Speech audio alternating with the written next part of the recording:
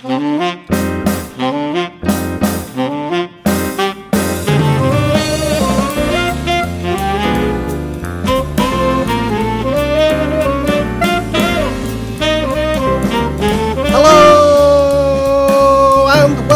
another episode of the Mr. Barton Maths Podcast with me, Craig Barton, a show where I interview people who interest and inspire me from the wonderful world of education. This time around, I spoke to maths teacher and blogger Dan Draper about overlearning, conceptual leaps and plenty more. And I tell you what, it is a cracker. But just before we dive into that, a quick word from our lovely sponsors. Cue the fancy music.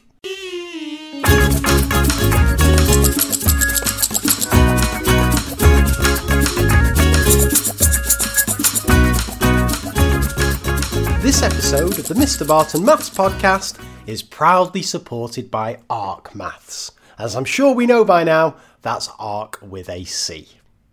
The Arc Maths app makes use of research into retrieval, testing, spacing and interleaving to design a personalised practice programme for each of your students that stops them forgetting the things they once knew.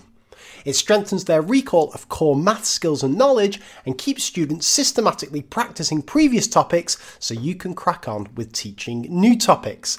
There is no teaching element to Arc Maths, it's just designed to support the wonderful work you do in the classroom through regular recapping. On top of this, there is a brilliant handwriting recognition tool that can even cope with my dodgy scribbles, and you can annotate pictures and write on the working out screen. Unsurprisingly, the Arc Maths app was shortlisted for the Educational App of the Year at the 2021 BET Awards. Teachers can have a go with the Arc Maths app for free if they get in contact and mention the Mr. Barton Maths Podcast. Currently available for iPads, but phone and other tablet versions will be available from January. Exciting stuff. Just drop them an email, there's a link in the show notes, or contact them directly via the website, which is arceducation.co.uk. And one more time, that's Arc with a C, not a K.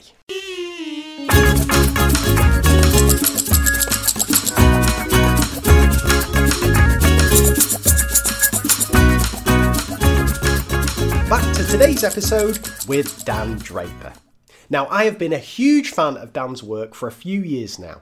Along with last episode's guest, Paul Rowlandson, Dan's blog is one of the few I have notifications on for posts because I find it absolutely essential reading. I love the way Dan reflects on his thinking from the ideas he tries out in the classroom, whether they work or not. The About section of the blog sums this up perfectly, and I quote, "This blog is primarily a space to tease out ideas about education generally and secondary mathematics education specifically. By writing down my ideas, I find it easier to bring them into some kind of coherence in my mind. This blog is not meant to be informative and authoritative, but speculative. The conversations and debate started by posting ideas here has been immensely valuable to my growth as a classroom practitioner. So please get in touch if you disagree or if you've got something brilliant that gets to what I'm trying to articulate in my ham-fisted way." Brilliant, hey? So when planning the discussion, Dan and I decided to focus on two key areas of interest. That's overlearning and conceptual leaps. And then we chucked in a bit on curriculum sequencing at the end as a bit of a bonus. I thoroughly enjoyed this conversation and learned loads. Dan is a brilliant guy to chat to. Two quick plugs before we carry on. First, as I mentioned last time, I spent the summer updating the Ultimate Scheme of Work on ED, or Diagnostic Questions. The current iteration, which is version 2.0, to use the trendy notation, contains over 800 quizzes and over 8,000 questions on the whole of Year 6 to Year 11, that's age 10 to 16, maths curriculum. And it's completely free. I've put together a short course explaining all about it, but I've also just this week released a monster spreadsheet. There's some rows in this, I can tell you now, which links to all 800 quizzes. And this spreadsheet, you can either download it to use offline, or you can link to the quizzes in your scheme of work, or just use it in class, or whatever you want. I'll put a link to that and the course in the show notes. Second, when we're talking about courses, I've also recorded a brand new CPD course that combines two of my favourite things, that's variation and self-explanation effect, to help supercharge worked examples, whatever your preferred style of delivery. Dead proud of this course. I think it's super practical and will hopefully allow you to immediately improve your worked examples in your your very next lesson. Links to that course as well are in the show notes. Anyway, without further ado, let me introduce Dan Draper. Well, I say without further ado, I actually need to mention 3 very quick things. Number 1, I'd advise having a pen and paper handy with you throughout this conversation, as Dan throws out loads of examples that it's useful to work through whilst you listen. Second, all of these examples are in the show notes, so if you're worried about missing one, don't worry, just check out the show notes and you'll be fine. And third, and this is my favourite, at the end of the interview, Dan drops a bit of a bombshell about his views on understanding in maths. And I often get this, after a guest says something, I often get a follow-up email with them panicking, thinking, oh God, what have I said here? So Dan sent me a follow-up email to clarify his thoughts that I'll delve into in the takeaway section at the end of the conversation. That's a good teaser, isn't it, hey? Anyway, I really hope you enjoy this one. I know you will. And as ever, I will see you on the other side.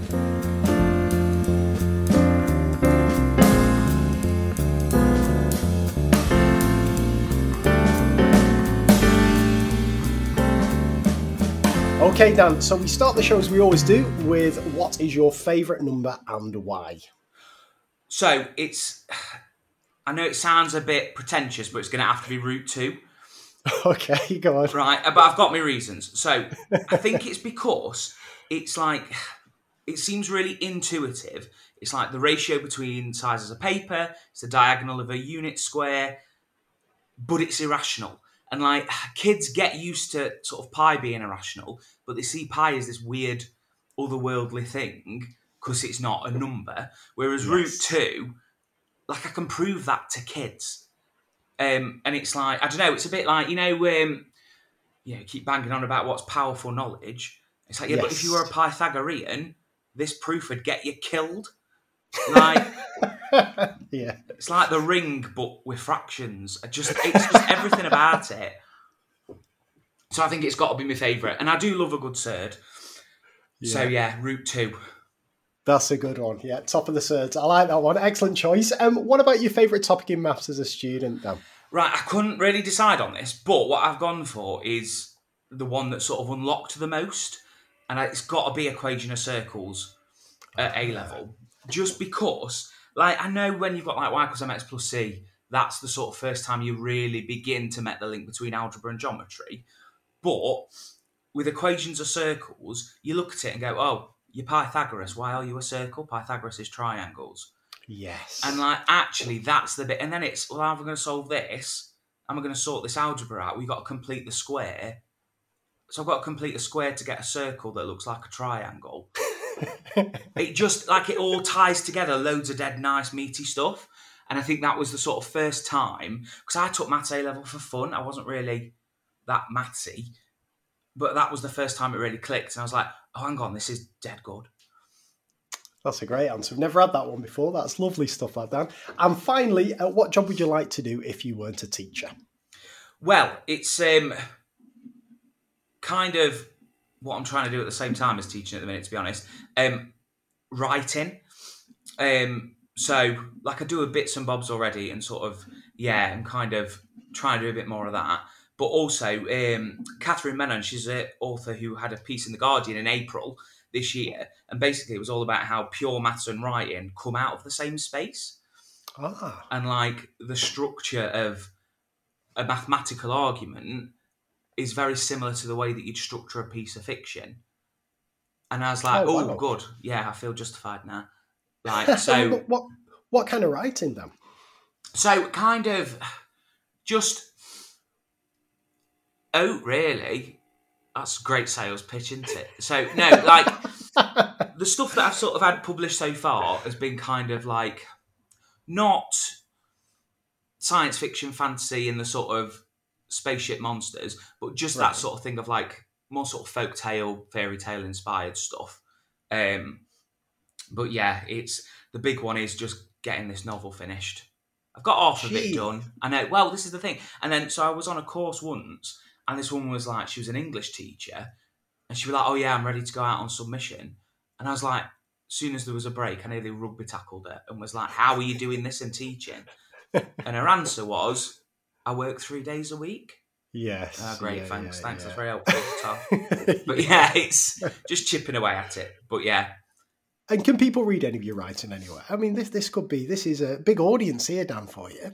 Well, yeah, there's bits and bobs. That's not that's not me being dead helpful and prepared, look. Yeah, there's a I'll tell you what, there is a piece that's quite mathematically linked. That's it's on the Writing East Midlands website. Can you send us a link and I'll put it in the show notes? Rather than me study going www. Yeah. Let's do that. Oh, fantastic. Yeah. Oh, I didn't know that at all, Dan. That's brilliant stuff. Oh, well, if we don't come back to writing later on, let me say no. I hope it all goes well. That sounds brilliant. That's brilliant. All right, well, let's talk career then, Dan, if that's all right. Tell us where it all started for you and how you got to where you are today. So, trained in 2014 at Nottingham Trent. Did a couple of years teaching down in London. Moved back up to the East Midlands, for money, really. And then sort of had a bit of a blip where I sort of bowed out for a while. And then started working at school in Nottingham. Had a lovely TLR that was being the Maths League tutor for the Trust skit, which was dead good. And then I came to my current job. So there I was assistant curriculum director in charge of Key Stage 4 for 2 years. And then sort of post-COVID, I've sort of knocked that on the head and gone down to 4 days a week.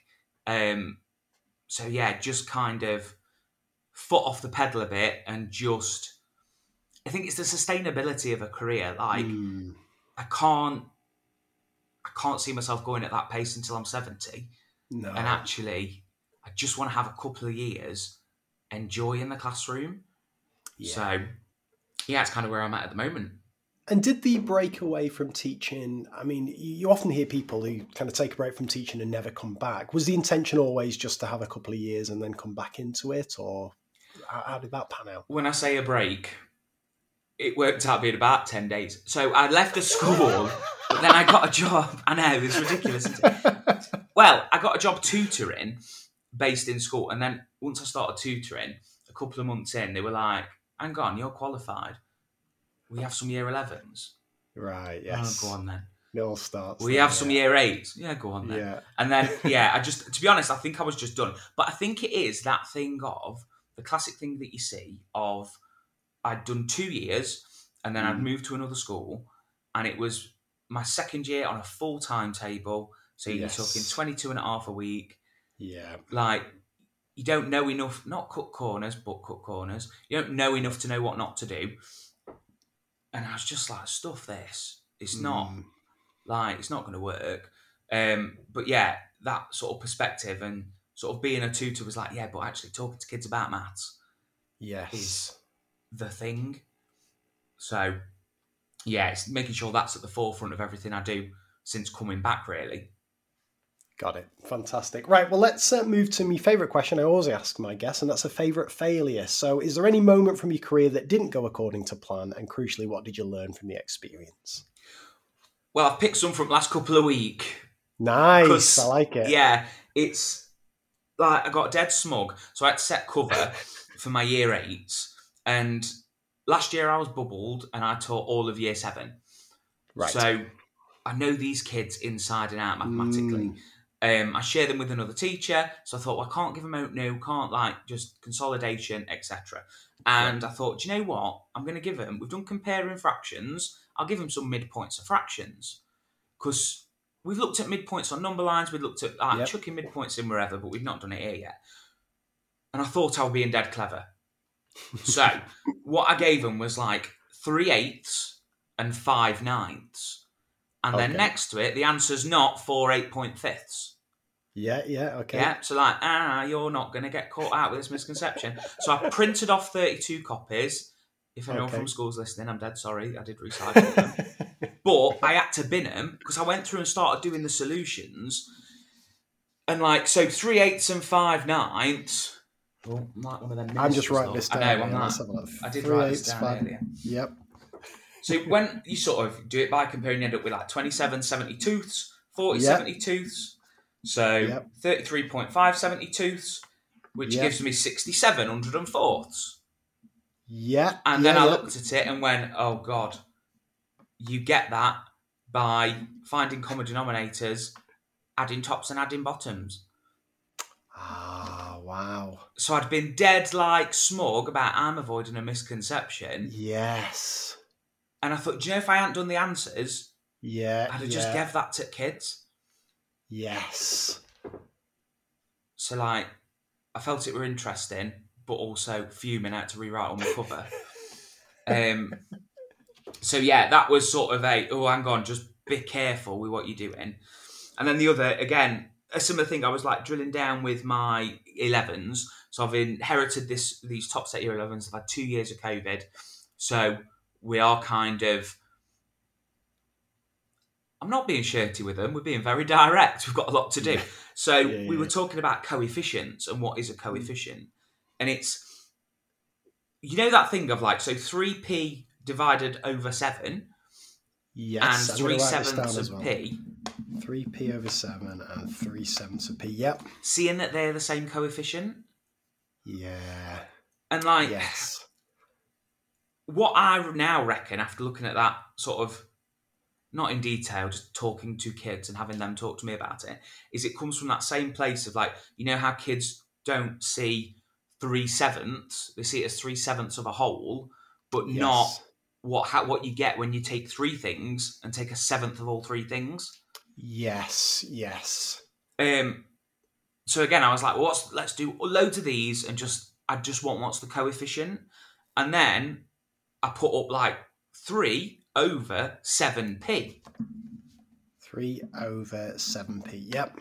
Ah, yes. And then I was like, oh, hang on. And because we'd done indices before, yeah. they were like, oh, it's 7/3. Because 7/3, and I was like, oh, no, back up. Yeah. And just making a meal out of something that should be quite simple that I've tried to do to depth. And actually all I've done is complicate it. Yes.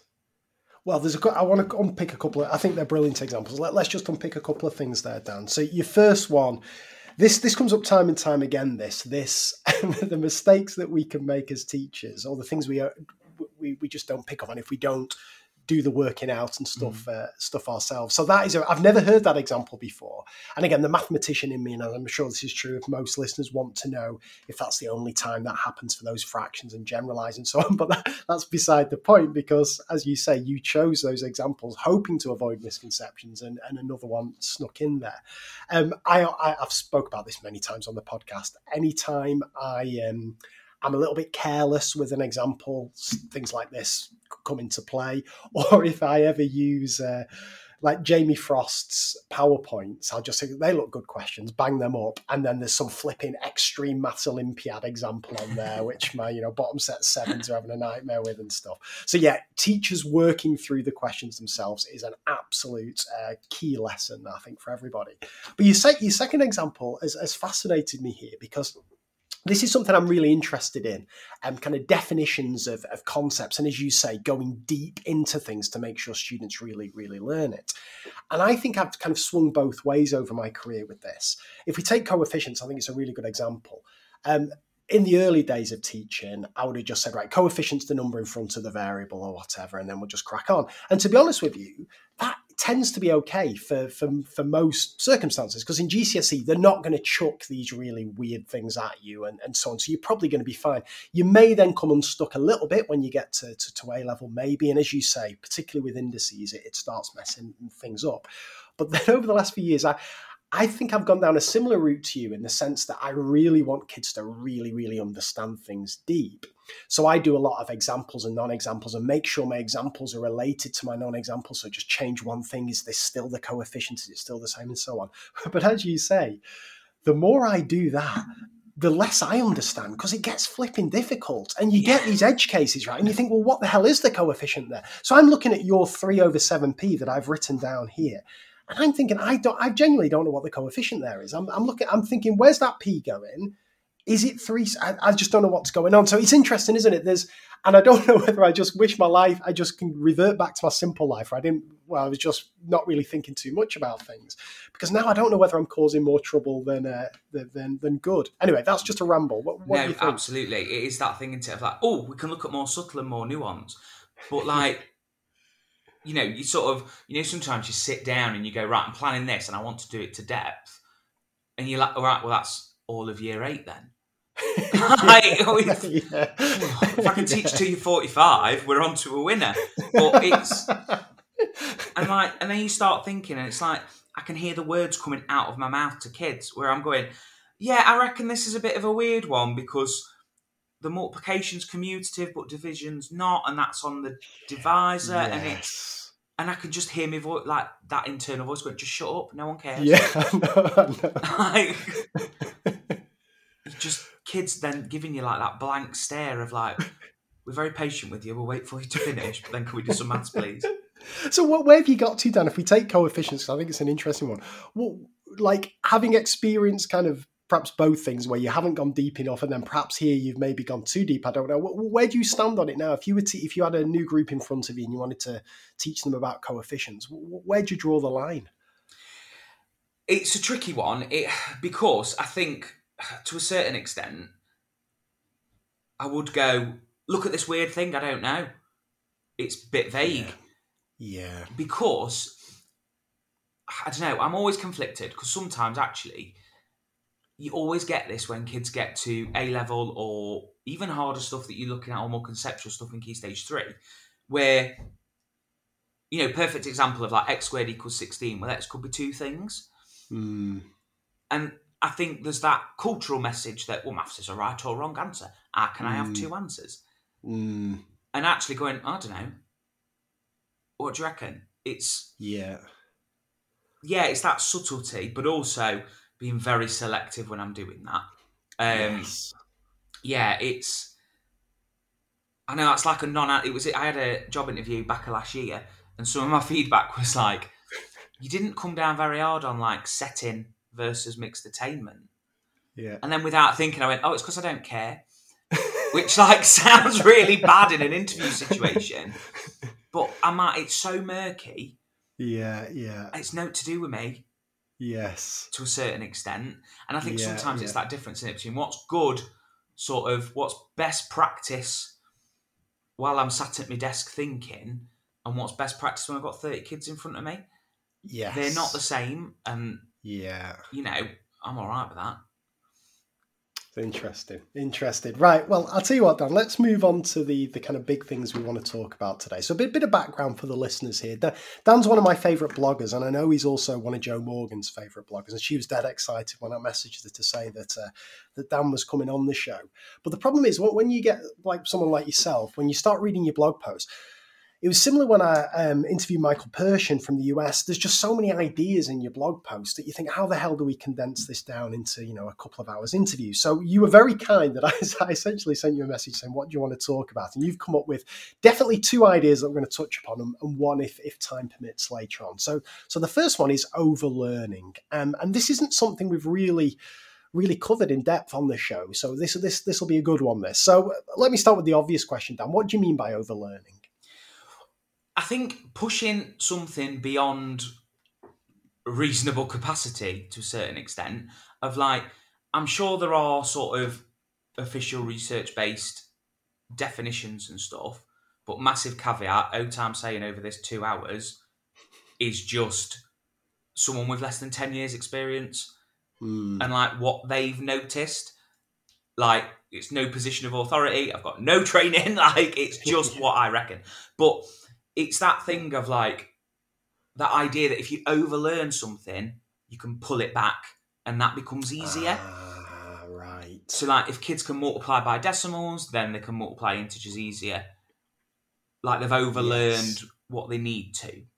But actually, I see, so I'm really sorry to interrupt you, Dan. So just on this, it's interesting because you get this, you get these phrases and terminologies that mean different things to different people. So when I saw you'd sent me overlearning, I was thinking back to when I did research for my first book, and overlearning, it's this thing that Doug Lemov often says, and it's not practice till you can get it right. It's practice till you can't get something wrong. And I thought, is Dan talking about almost like the drilling stuff that Danny Quinn will speak about? But then I started reading your examples, and it's not that. As you say, and I don't know if deeper is the right phrase, but it's certainly going above and beyond what perhaps I as a teacher would do. And I think your example there about not just multiplying integers using long multiplication, but doing decimals, fractions, and so on, that seems to me a really good example of the kind of thing you're talking about. Is that right?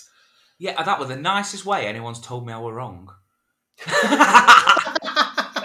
No, I know what you mean. But no, it is that thing of just like, but almost like that example I gave almost as a counter example. Like, I don't mean sort of teaching calculus to year 7, because then they'll be able to add. Like, it's not doing harder maths. But also that thing of like testing a concept. So, again, one of the examples that I sort of sent through with like using a grid. And like, let's use a grid when we don't use a grid.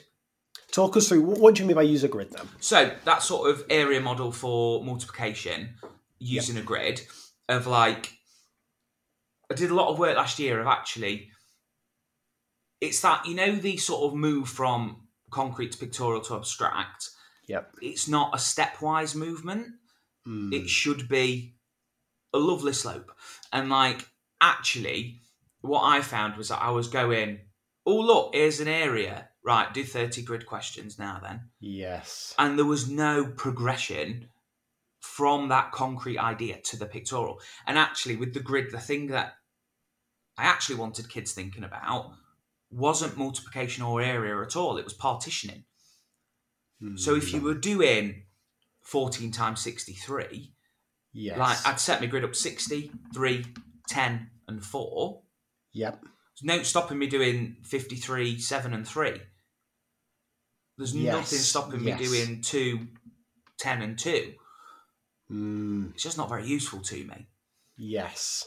So actually, once I'd set up these areas and, you know, sort of had thicker lines dividing them up into where I'm going to do my division, right, I'll shove that over here. What's going on now? How have I partitioned this? Is it useful? Is it not? And just give me a couple more examples of that, just so I can get my head around. Just get my head around this, because I missed something there. So if I start with this, I've got 14 multiplied by 63 as kind of our key example that we might be looking at. And your classic grid would have your 10, your 4, your 60, and your 3, as you say. So where would you be going next with that? So actually, you could have instead of a 2x2 grid, a 4x2 grid. Right. Okay. Yeah. And what about if I had 12, 8, 3, I could have, I've got to do some adding now, brilliant, 40, and then going down I could have 7 and 7. Right, okay, so different ways of partitioning each number. Yeah. Okay, so the examples are correct. It's not like you're doing non-examples or anything. These grids would work. They get the right answer. It's just not an efficient or useful way of doing it. Is that right? Yeah, it's the sort of the way that I phrase them with kids are like, they're called and what examples. All right. So it's a bit like, well, and what? Like, so, yes, it's going to work, but I don't care because it's too much work. Right, I see. So you've shown them the inverted commas kind of correct or most useful way first, have you? And then you're introducing these as alternatives. Is that the kind of way you'd structure it? Yeah, and then sort of give them a load of stuff, a load of grids that are partitioned, and say, well, what was the original multiplication? Nice, yep. And then, well, how would I partition that sensibly? Yes, okay. So you've given them grids where they're not done sensibly. What was the original? And then how would you do it? That's nice. That's interesting. Okay. And it is just that idea of like focusing in on like, you will think about what I want you to think about. Yes. So it's, and also being really explicit with the kids of like, I'm not actually asking you to do any maths. And like, I realised I'd done this a lot last year and hadn't before because I'd got my 11s this year and I was doing that classic thing where, you know, where you're in the habit of doing something but your kids aren't and they look at you like you've got 3 heads. Right. And so the example I gave them, because I'd had year 8 the lesson before and had a lovely question, so I thought, year 11 will like this, and they hated it. So 45, 46. 45, 46, yeah. Multiplied by 9. Okay, yeah. So my 8s sort of were like, hang on a minute. So 9 take away 9/46. Oh, wow. Okay. Yeah. Oof. Yep. So like, 8 and 37/46. And because like I taught them before, they were quite versed in the language of like, I'm being efficient, not cheating, I'm being efficient. Yes. And like, but whereas year 11 were like, what is wrong with you? They were like, can we just give us 5 minutes to take us bags off? So and it was interesting how difficult they found it for me to explain it to them. Mm. And and again, it's that thing as well, like I hadn't prepared an explanation because I just made the assumption they're better at maths than my year 8s, they'll be fine. Yes. And in the end, I had to be like, well, I'll tell you what if I rewrote 45/46 as 1 subtract 1/46? Yeah. And then expand it as a bracket with a 9. And I was just like, Yes. oh, for God's sake, this is... Yeah.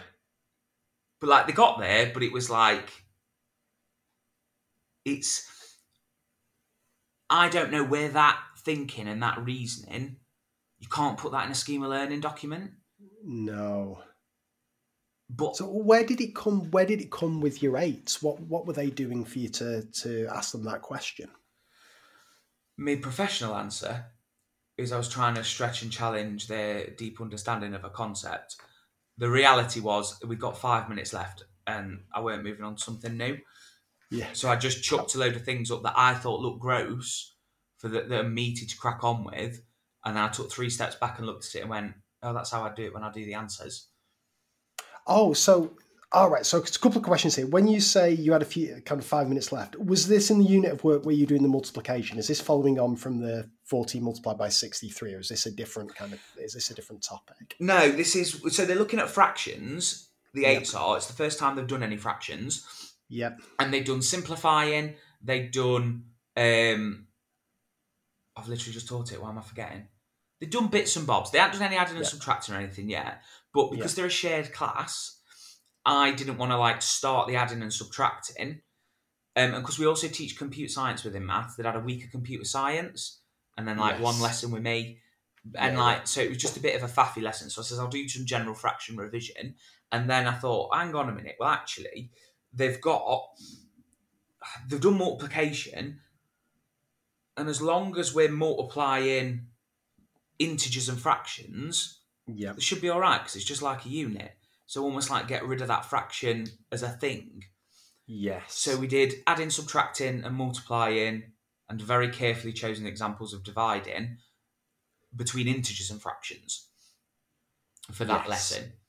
Because also that is where, so that's 63 and 14 example. Yep. I also gave them 63 and 2/3 multiplied by 14. Ah, nice. Okay, yes. So, and it was just whack it in a grid.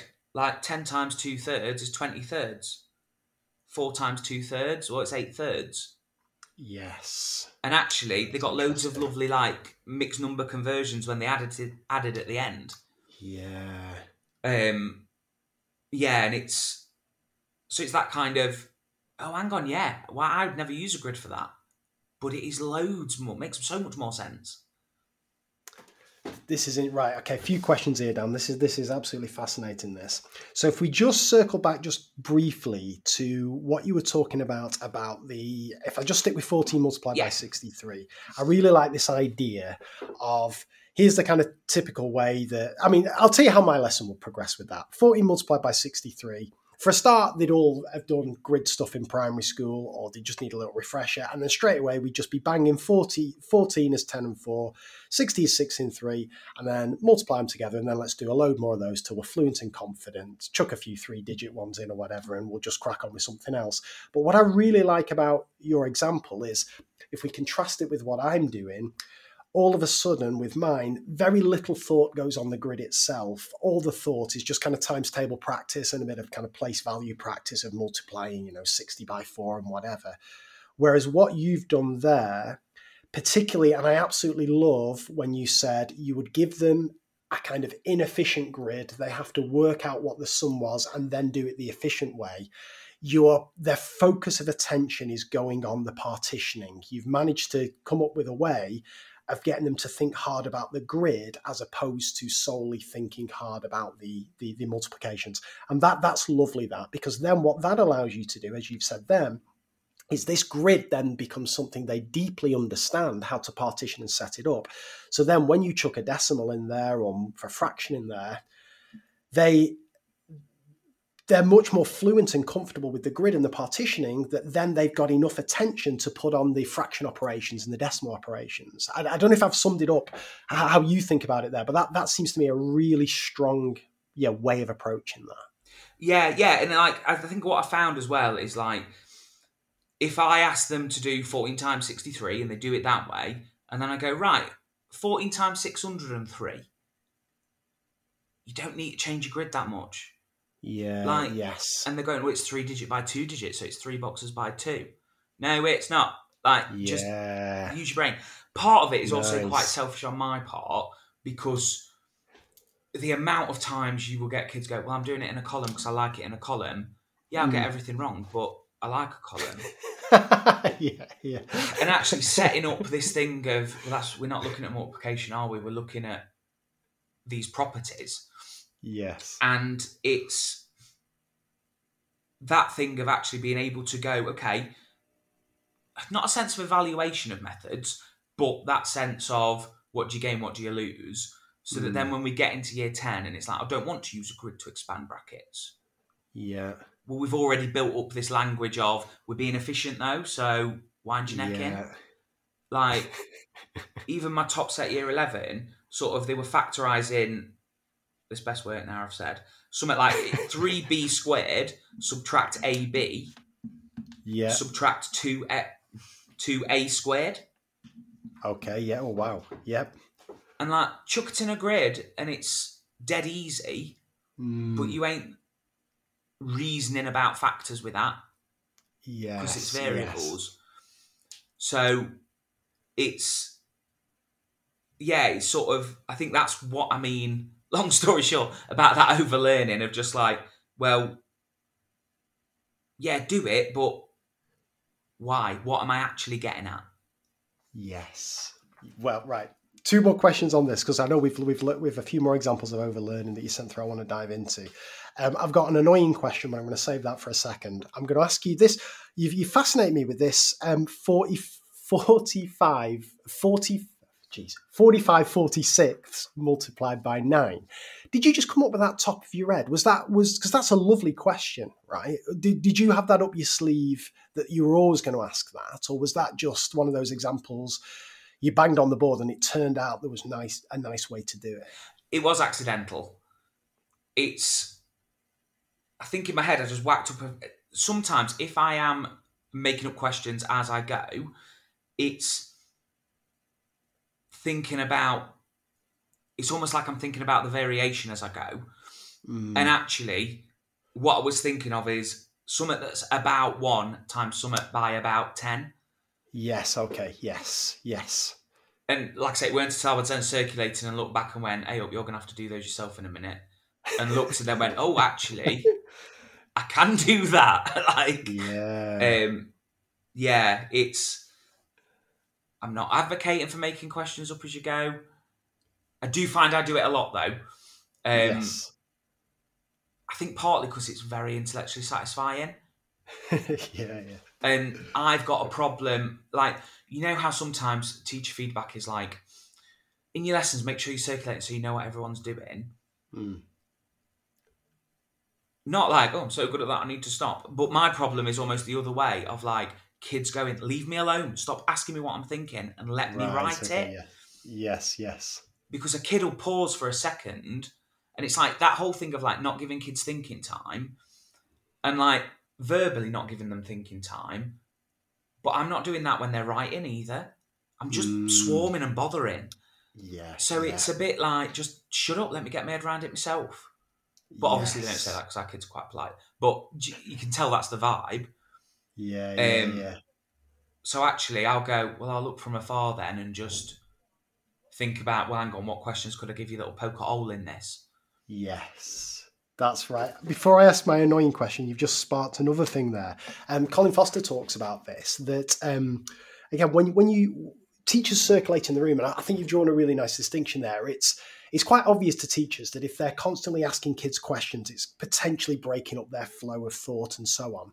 But as you say as well, if you're constantly walking around the room, kids know you're there. And if you're looking over them, like, again, whether you phrase this as working memory starts being taken up thinking about the, why is the teacher there and so on, or whether it's just distraction or whatever, it can certainly break their flow. And, and some kids don't then want to write down an answer for fear of it being wrong and the teacher seeing and so on. It's a big thing, isn't it? It's a real balancing act between making sure you get a sense of your class's understanding and also getting the relationships with the kids versus, as you say, just letting them crack on with it themselves and being kind of uninhibited. It's a tricky one. But anyway. Do you know what? I've just thought as well, sorry to interrupt. No, please do, please. Like, it's the same, I think there's a correlation with that. And when you're talking about like running a room and behaviour management, rather than me going underline your date and title, and I'm going to stand over you till you do it. Yeah. We all know best practice is, right, I'm going for a trot around the room. When I come back, you're having your date and title underlined. All right, bye. Yes. And like, that's the same, isn't it? And actually almost like empowering students to go, look, if you need like that, are you going to hide and not seek help? Yeah. Or am I like kicking in the door being like, tell me everything that's in your head? Yeah. So it's balanced. Yes. Interesting. Now, the annoying question I was going to ask you, and I could ask this at any stage during the kind of overlearning discussion, is a question that I often get asked when I talk about kind of going deeper and so on. And that's simply like, how on earth do you have the time? How on earth do you have the time in schemes of work or in curriculum or whatever it is to do things like that where let's say your scheme of work is about multiplying or whatever, using grid method or whatever it is. How do you have the time to go into that depth, Dan? To be honest, I think it's how you spend your time, which makes no sense. I think what I mean is like not having... So if I'm following a scheme of learning that says, like, I know on the rough overview scheme of learning I've got for one of my classes, it says completing the square. Now, when I look at completing the square, the time I allocate in my brain is not the time that's allocated on that spreadsheet. Yeah. And actually, I'm pretty pragmatic in I will do less to depth where possible. And I just take longer over things. And normally stats ends up being the casualty. Like, because it's so different to the rest of maths.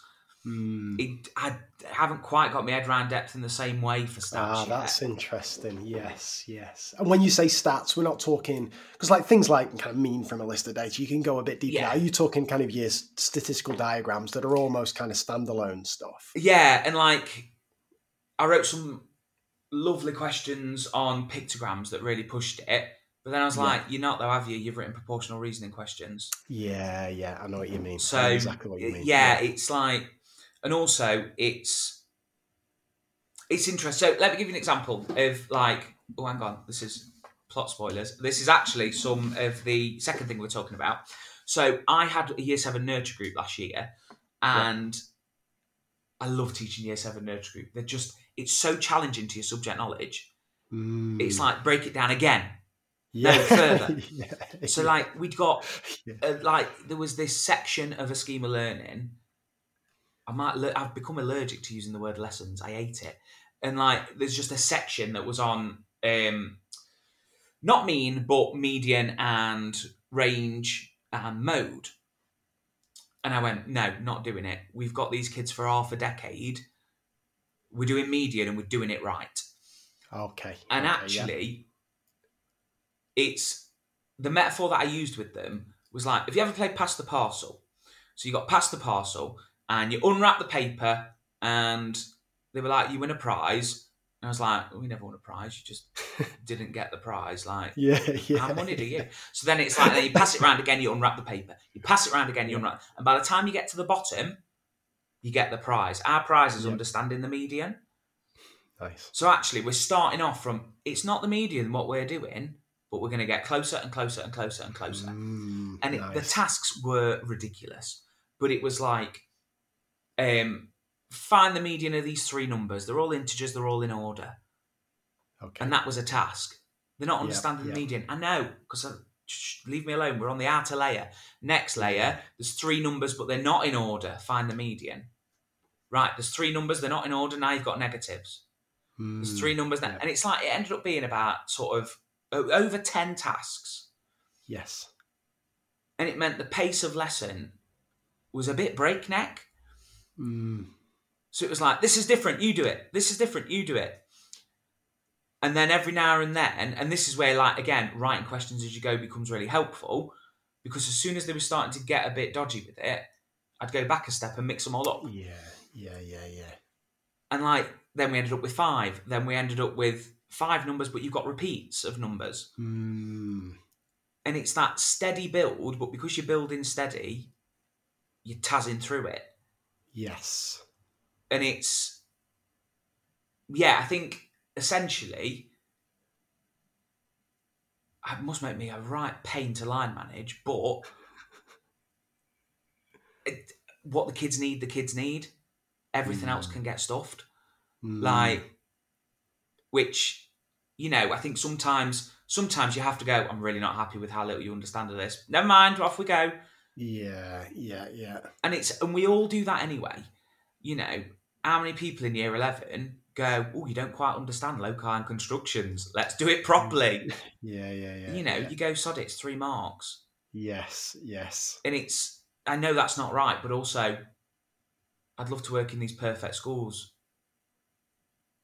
Yeah, interesting. Just, again, just a practical question, Dan, because listeners always really like the kind of ins and outs of this. When you're doing that, let's take the median example there with your nurture year 7s, and you've got all these questions. Is this kind of you firing it out to the whole class and them on mini whiteboards, or is it, what's the practicalities of how that works, and how would that be the same or different if you had a larger class of students? Again, that non-committal answer. It depends. I think, so with that class, it was almost that thing of, there's 20 questions on here and it's time-based and I'm going to flit around. I've always had mini whiteboards out on desks because I just can't not.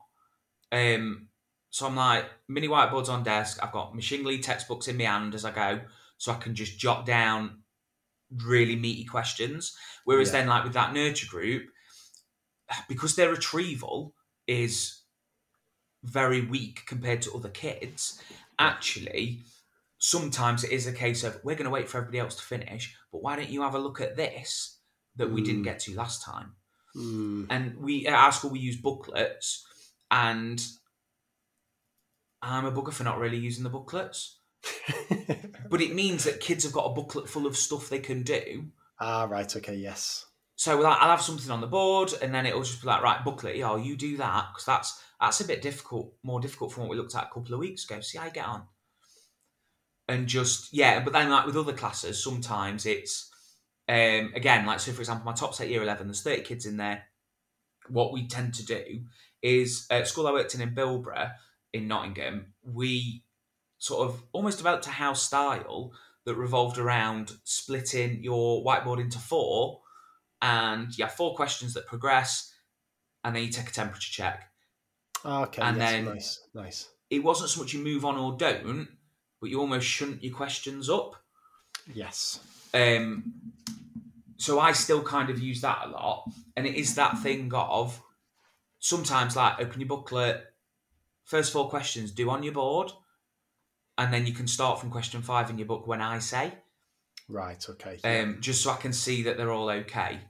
Yes. And again, like I said to my year 11s as well, I says, look, you may be under the impression that I don't plan from the way I crack on during a lesson, but it's because I'm trying to react to what you're telling me.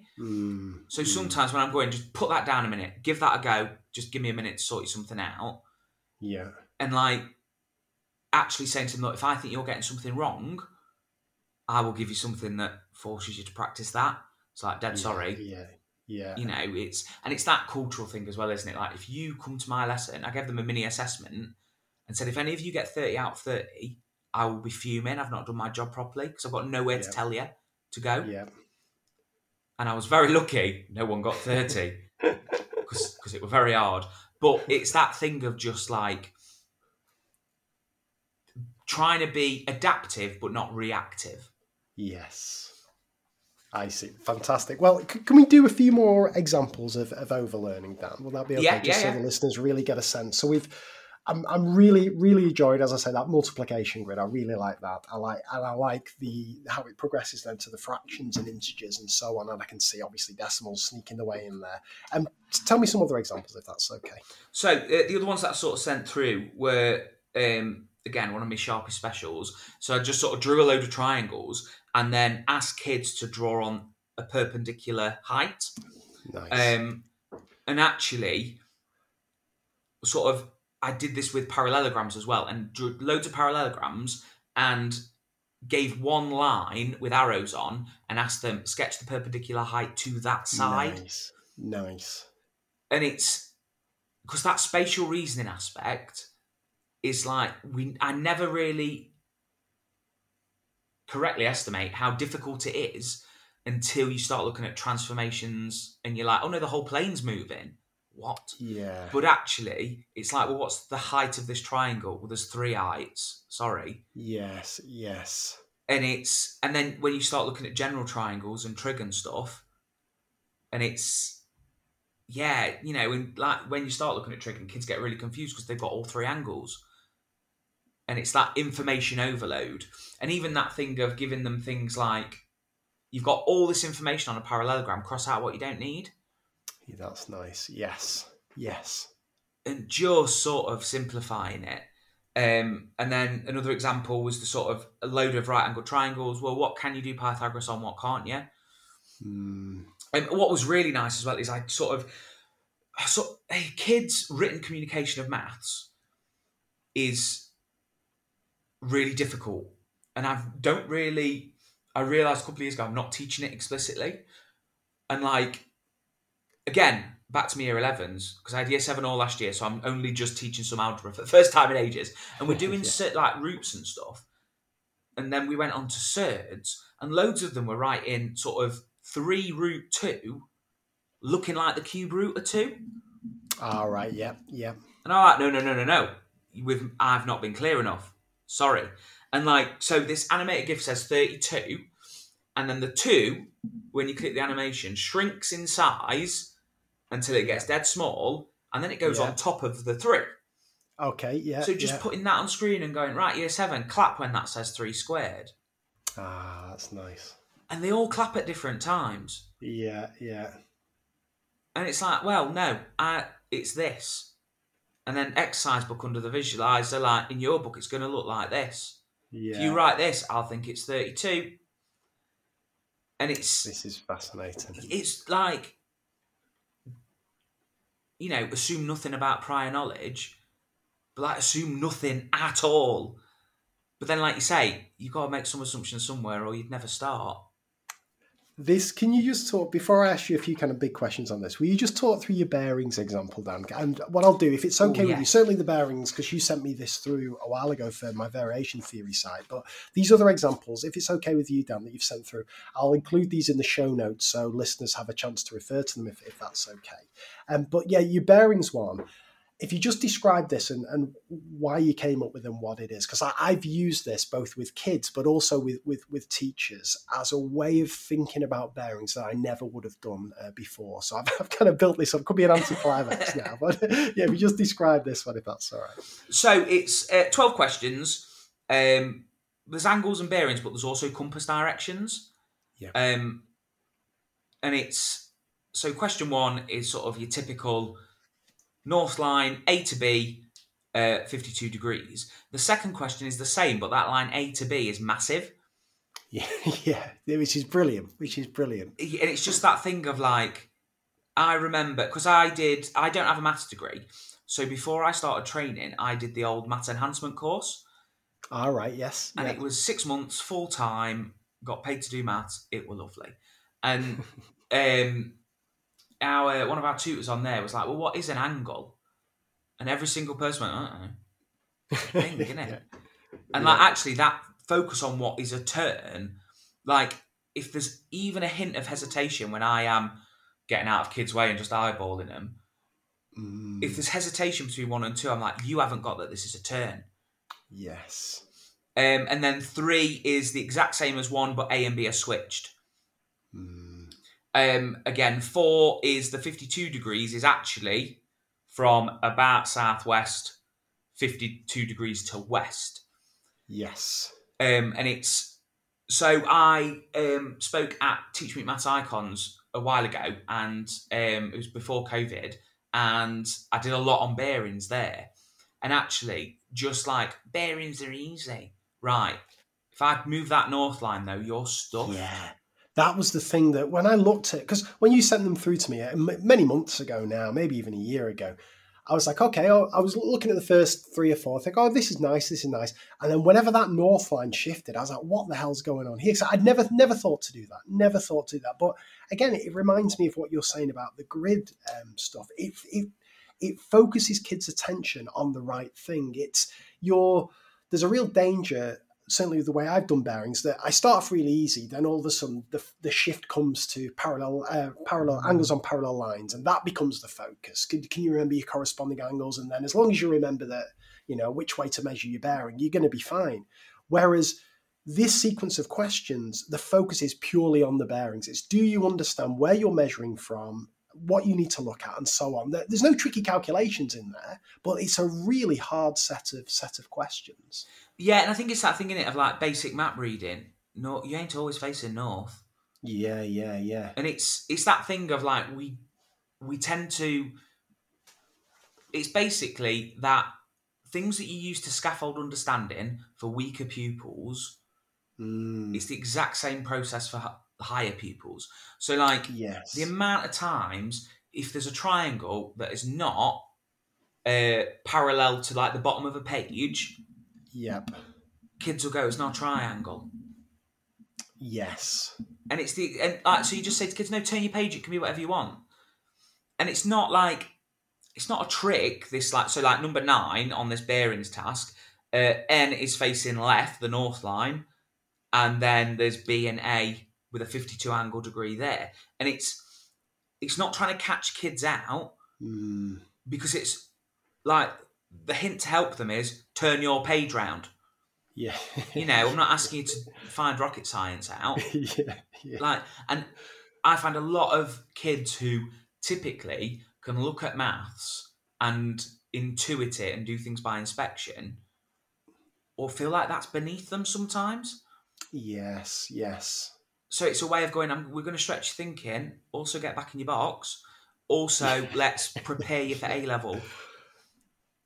Because that jump from A-level is conceptually massive. Yes. This is interesting. So I don't know how best to phrase this, Dan. This will just be a ramble, so just cut me off if this makes no sense whatsoever. But I think one big improvement I made to my planning, and it took me a long time to get good at this, was to, before I start teaching a new idea, just make sure all the prerequisites that kids need are really secure and the kids are fluent and confident. But what you're describing here, this isn't prerequisites, is it? This isn't like this bearing stuff. This is going deeper on the new idea. And it almost feels to me like if you're teaching this unit of bearings, of course you're going to do your prerequisites, make sure kids, maybe can use the protractor or whatever they need to do. But this almost feels like a bit of an intermediate step before then they go on and do the so-called kind of traditional bearings questions where, angles in parallel lines, exam questions and so on. It's and I don't know whether it's kind of, whether just overlearning is the right label for it, or whether it's decision making, or whether it even needs a label. But do you agree that it's certainly not prerequisites? It's certainly not your kind of altogether practice. It's like you're picking a certain aspect of this new idea and just going really deep in it. And is the purpose there so that when it all comes together, all those little bits of the new idea, that kids are much more confident with it all and comfortable, or is there something else going on here? I think it's just that trying to be really precise about what are we actually talking about. Yeah, yes. So another example where, like, I know last year I was almost stalkish, being like, got more things for variation theory. Oh, yeah, no, but it's like, because in my ACD role, I was curriculum planning for year 10. And the way that I'd sequenced, there was just stuff that I was like, couldn't find that I wanted. So I just made it. And like the way that I started introducing gradient was very slow and steady and had nothing to do with graphs for ages. Right, okay. And it's because that idea of slope, and it's like, I don't feel like it's enough. Like slope it's complicated because it's independent of movement and direction, but it is movement and direction. Yes. So let's unpick it, and let's not unpick it in a sort of linguistic sense, but yeah, if anything, I feel like it's more of it's taking that idea of examples and non-examples and running that till the wheels come off. Yes. And when because I'm biased in this, Dan. Like, I think if we're going to go deep into something, and particularly if we want kids to think hard about when something is something and when it breaks, when it isn't, and we do examples and non-examples, I think these days for me, it makes perfect sense to do that with careful use of variation, because if you're changing everything, kids don't know what's made it break. Whereas if you're just changing one thing, they focus their attention on that. Well, this is a real leading question, but do you agree that you are like using careful variation there just makes sense in the kind of work you're doing, because it does focus kids' attention on what matters and what doesn't? Yeah, I think so. And I think it's that thing of, so like that bearings task, every angle that's on that is 52 degrees or it's 128. Yeah. So it's like the 180 to take away the 52. And I think it's that thing of, and I've gone back and forth on this loads, of do I want kids to do 3 absolutely beasting questions that are nowhere near each other? Or do I want them to do 15 questions that nudge about a bit? Yes, I like that, yes.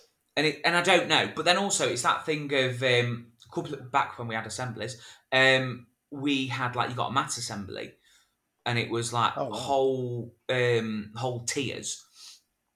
So I'd got all the foundation in.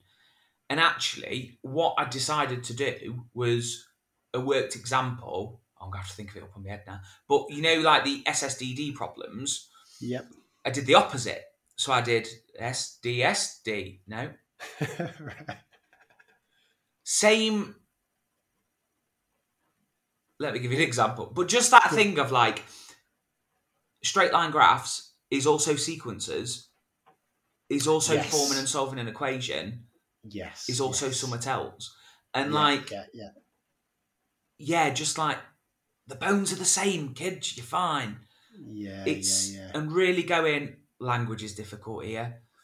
So I mean, again, fractions of amounts. 3/7 of something is 21.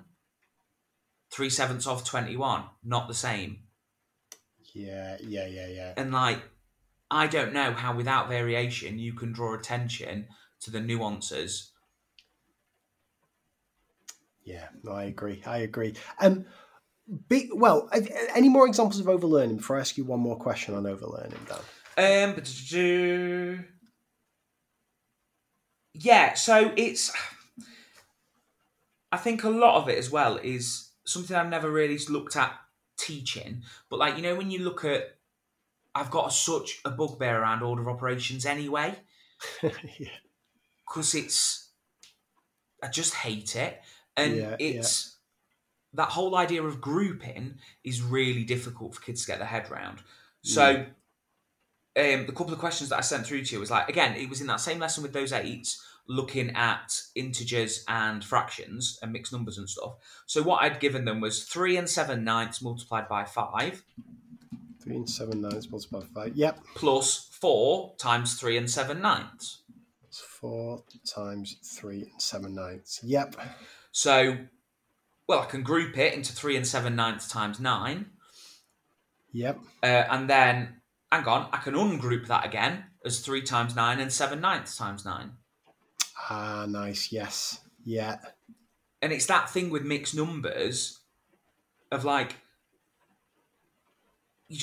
kids will always be like, oh, if there's no symbol there, it's a times. Yeah. And then you get a mixed number and it's add.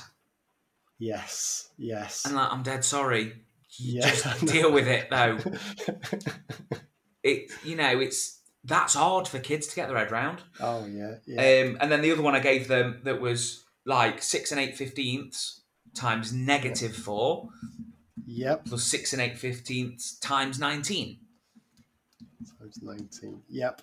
So like bringing that negatives in there, so you get 6 and 8/15 times 15th. Yep. And just that idea of like, nice. Group then ungroup. Do what you want. Yeah. Like, and I think partly, now I'm back teaching year 11 again, we're doing a lot of algebra stuff.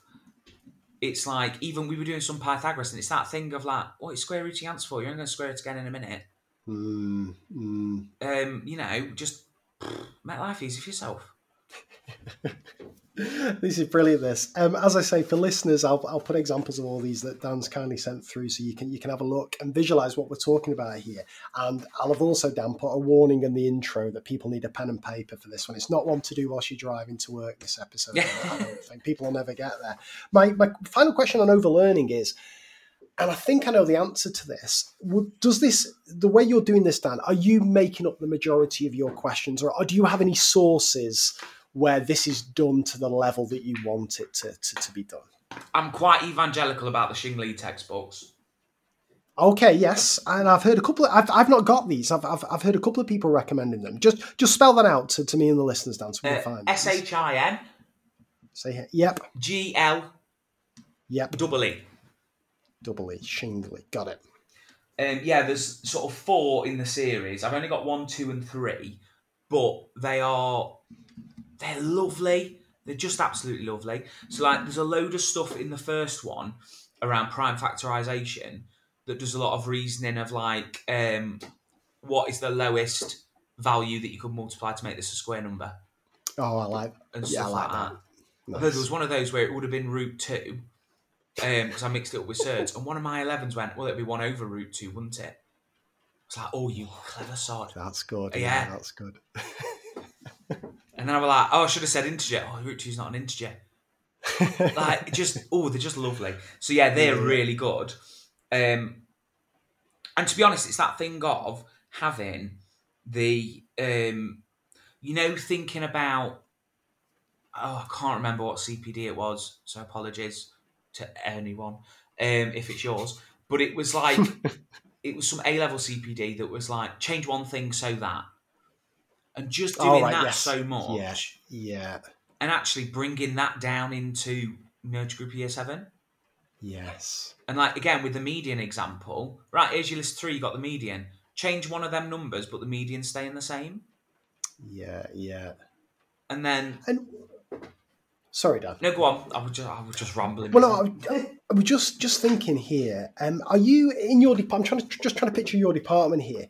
Would you be a bit of a maverick with this kind of stuff, or is this happening in all lessons? I don't know, really.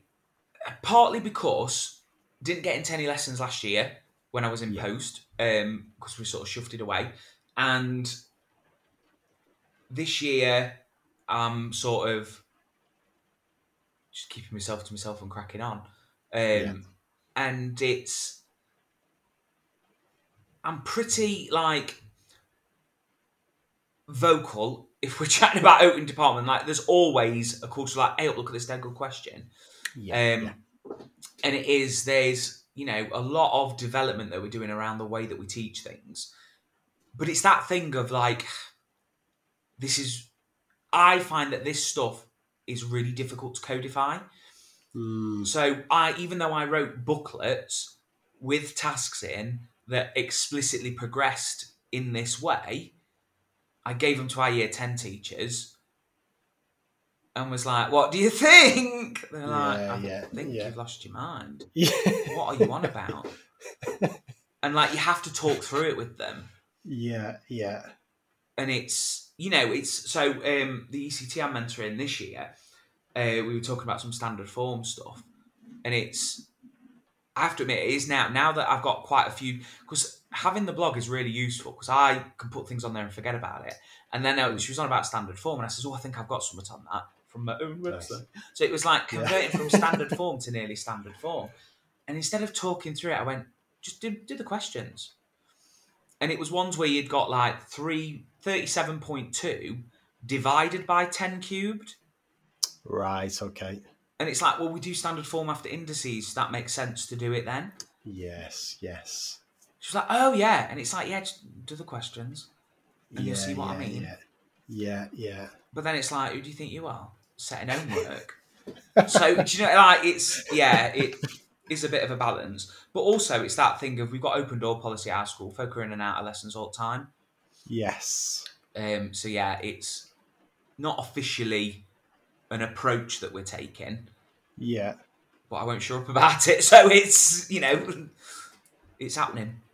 That's great. Fantastic. Right. Well, a couple of things. First to say, it started raining here in Lancashire. So if listeners are getting a bit of lovely soothing sounds of rain patter, that's what that is. But now I want to move on to the second thing, Dan, if that's okay. And we can circle back to overlearning as and when we need during this, because they're certainly related. And that is conceptual leaps. Now, again, when you sent this through on email, I was thinking, what's going on here? What's this going to be about? So again, just to start things off, what do you mean by conceptual leaps, Dan? So I think it's that thing of almost like with the overlearning, that sort of concrete, pictorial, abstract. And like the impression I've always got is that when people talk about that, concrete and pictorial are like make total sense, and the leap comes when you go to abstract. Right. Okay. Yes. But I don't think that's true. I think the big concept leap happens everywhere, and like different things, it's at different times. So, so for example, taking vectors, like just displaying the position vector 3, 2 in a column with an arrow. Yep. Next to the coordinate 3, 2. Yep. Right, let's talk about that for about half hour. There's a lot going on in that. Yeah. And that, sort of having that sort of, if I say that sort of one more time, having a coordinate grid with loads of arrows with the same vector on. Yeah. And like, hang on, how are they the same? Is every position vector going to land on that coordinate pair? Yes. Can I add coordinate pairs? Well, no, not really. It doesn't make any sense. I can add vectors, though. Why is that? Yeah. Because it's a movement in a direction not anchored in a point, but then that is. And so I was thinking about this, and it's that thing of you can fall into a trap of, in my head, the solution to a lot of these conceptual leaps is fill year 7 with A-level maths. So I'd got it in my head that, like, because kids struggle with rounding, well, let's introduce ceiling and floor functions. No, Dan, shut up. Step away from the children. You don't need it. But then, like, I wonder, again, negative numbers with our 7s, we've only done it in terms of place value, no operations, just here's a negative number, inequalities with other numbers. Yeah. That's your lot. And actually, using the language of magnitude and direction at year 7 on negative numbers helps. Because they feel like big, scary words. But like, no, the reason why you think negative 7 is bigger than negative 6, bigger magnitude. Yeah, okay, yes, yeah. But that's not what a negative is. Oh, yeah, you're right. So, like, they get it a bit better. And it's, you don't need modulus functions and absolute values necessarily. But then that'd be quite nice to drop in. Like, when we've been teaching mixed attainment, yeah, why not? Like, it's something else to get their heads around. And that idea of, like, subtracting the absolute value of negative 7 versus adding positive. Like, you could go all sorts with it. Yes. But the conceptual leap there is the split between, in both those cases, really, a movement and an amount. And it's, so like, we would do, so let me give you another example from my nurture group with year 7. partly because I was bubbled on my own with them, so nobody could stop me. I thought I hate converting units with a passion because it's physical yet dead hard. Yeah. I don't like it. So I did some. Posh voice. I did some dimensional analysis with them. Nice. I didn't know. I'd like, well, which of these make any sense? Oh, you can't add areas and lengths. Right. Okay. And like, no, I can. It's just not very useful. I can add it, but I can't. I've got to leave it with an add-in. Yes. And in my head, I'm going, oh, you'll be fine when we get to like terms with x's and x squareds then. Yes. And like, talking about adding lengths and doing loads of like, almost particularly what I found as well with nurture groups is giving them a load of questions, half of which they can't do because they haven't got the maths for. Right. And then saying, there's only 15 on here that's possible for you to do with what we've looked at. Find them. And like smashing that expectation that I've got to do everything. Ah, right, okay. Because it's that thing of, like I've got a higher group this year and I know full well when they sit their first full paper, they're going to brick it. Because, you know, like if they get 50% or whatever it is, 7, you're dead clever. Yeah. Well done. You've really done well in maths. Yeah. By getting half wrong. And it's that thing of like just sort of getting them out of the habit of like, I've got to do everything. No, crack on, when you say there's questions on there that they can't do, what are we talking there? We're not talking like impossible questions, are we? Just like they're not unsolvable questions, are they? It's just questions that are too difficult. Well, kind of. Sometimes it is like ones they can't do and are like a bit stupid. Right. So like it's ridiculously obvious. And it's that thing of like, what's your goal? Is the goal to think about method selection mathematically? Not necessarily. The goal might be to get them to be okay with skipping a question. Right. And it's almost like a social goal rather than a mathematical one. And like, whereas other times, so I had this with, again, that year 8 class, they just weren't getting, they were faffing with those simple fraction to decimal conversions. Right. And it's like, no, fifths, halves, tenths, eighths, I need you to have at your fingertips. Right, okay. So I gave them a load of order of operations questions with those in.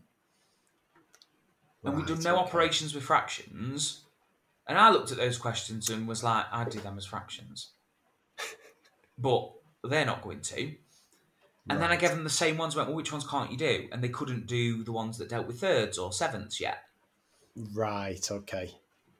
And just that idea of going, no, we are never going to be finished. Like, you know that thing of like, I've had this before, not in my current school, but like you share classes and then they go, oh, what did you do last lesson? Oh, we did fractions. Yeah. Right. Okay, thanks. Like, whereas then with year 11, I was like, we're doing difference of 2 squares, but only with one variable in each part of the one. And then we're moving on to this. And like, yeah, it's that thing of like, you can get so granular that it becomes meaningless. But also, I think letting kids into that and go, no, this is the boundary of what we're looking at. So that's the sort of conceptual leap of it. This is fascinating. This again, I've got a couple of questions just generally on this, but any more examples of conceptual leaps for us, Dan? So yeah, another massive one was like square numbers and cube numbers. Okay. So and what I've decided is the conceptual leap is with ones. And it's the same as going from lengths to area and area to volume. So if you go from a length, so a straight line, to an area with a width of 1, numerically it's the same. Yes. Because that width's 1, but it's a totally different thing. Yeah. And that thing of going, so if you've got an array of 3x3 cubes. Yes.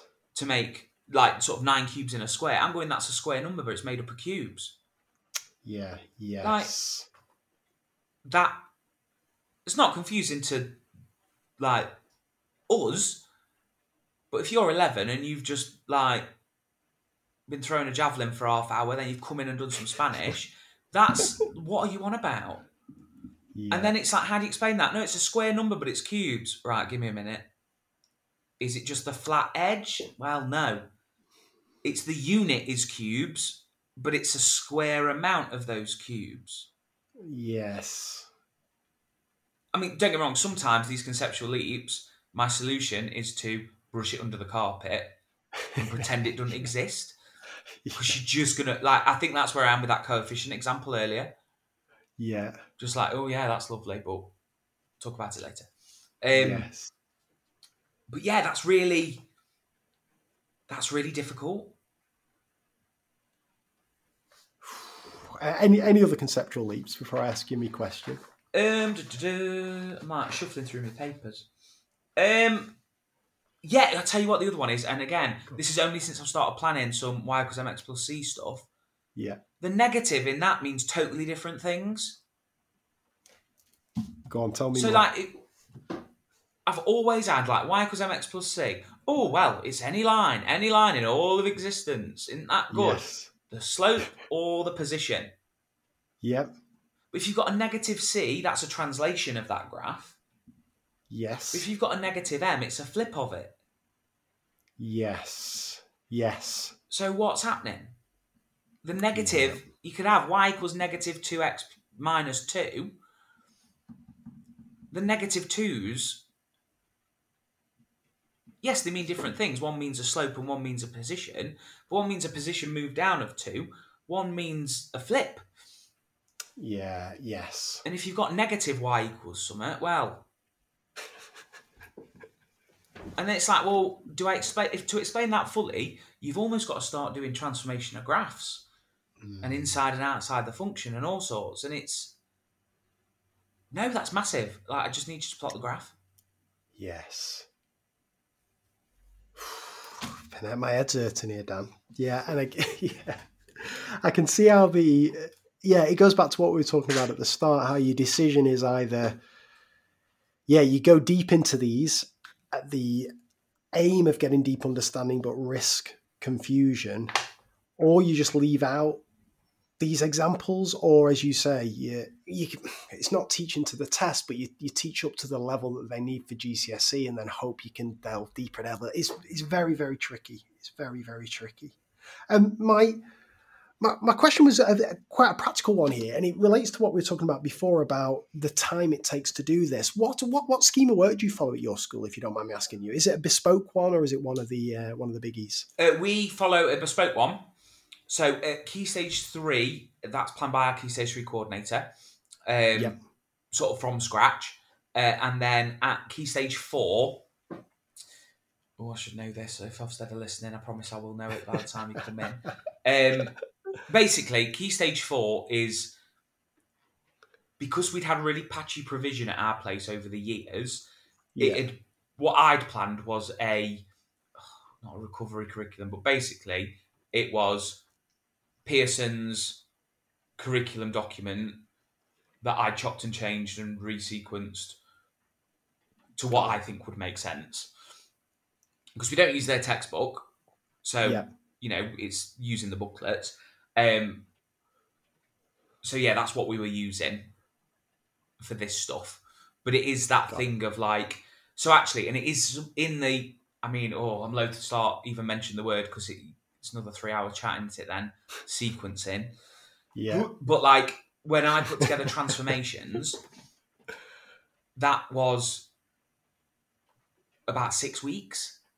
Yes. Because we did translations, but we did all of vectors. Yes. So Higher did all of those gross vectors, which came right after, we did angles first, then we did bearings, because that's a rotation, essentially. Yeah. So we did that in rotations. And then, enlargement's nowhere near it. It sequenced it in a way that seemed to make conceptual sense rather than prior knowledge sense. Got it.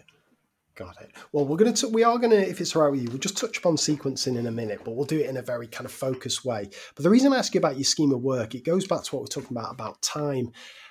If we've got teachers in your department who perhaps aren't going into the depth that you're going into and perhaps are getting through things quicker, do you have like assessments that you have to like you've got an end of half-term assessment and perhaps you haven't covered all the content because you've taken a bit more time on stuff. Is that often a thing that occurs? And the reason I ask this is Joe Morgan and I were talking about this a couple of episodes ago when we were talking about depth, how this is often the problem. Teachers want to go deeper but are fixed in by a scheme of work that's aiming towards like a set assessment. And if they don't get the material covered, their kids, do a bit worse on material that they haven't seen. Is that an issue?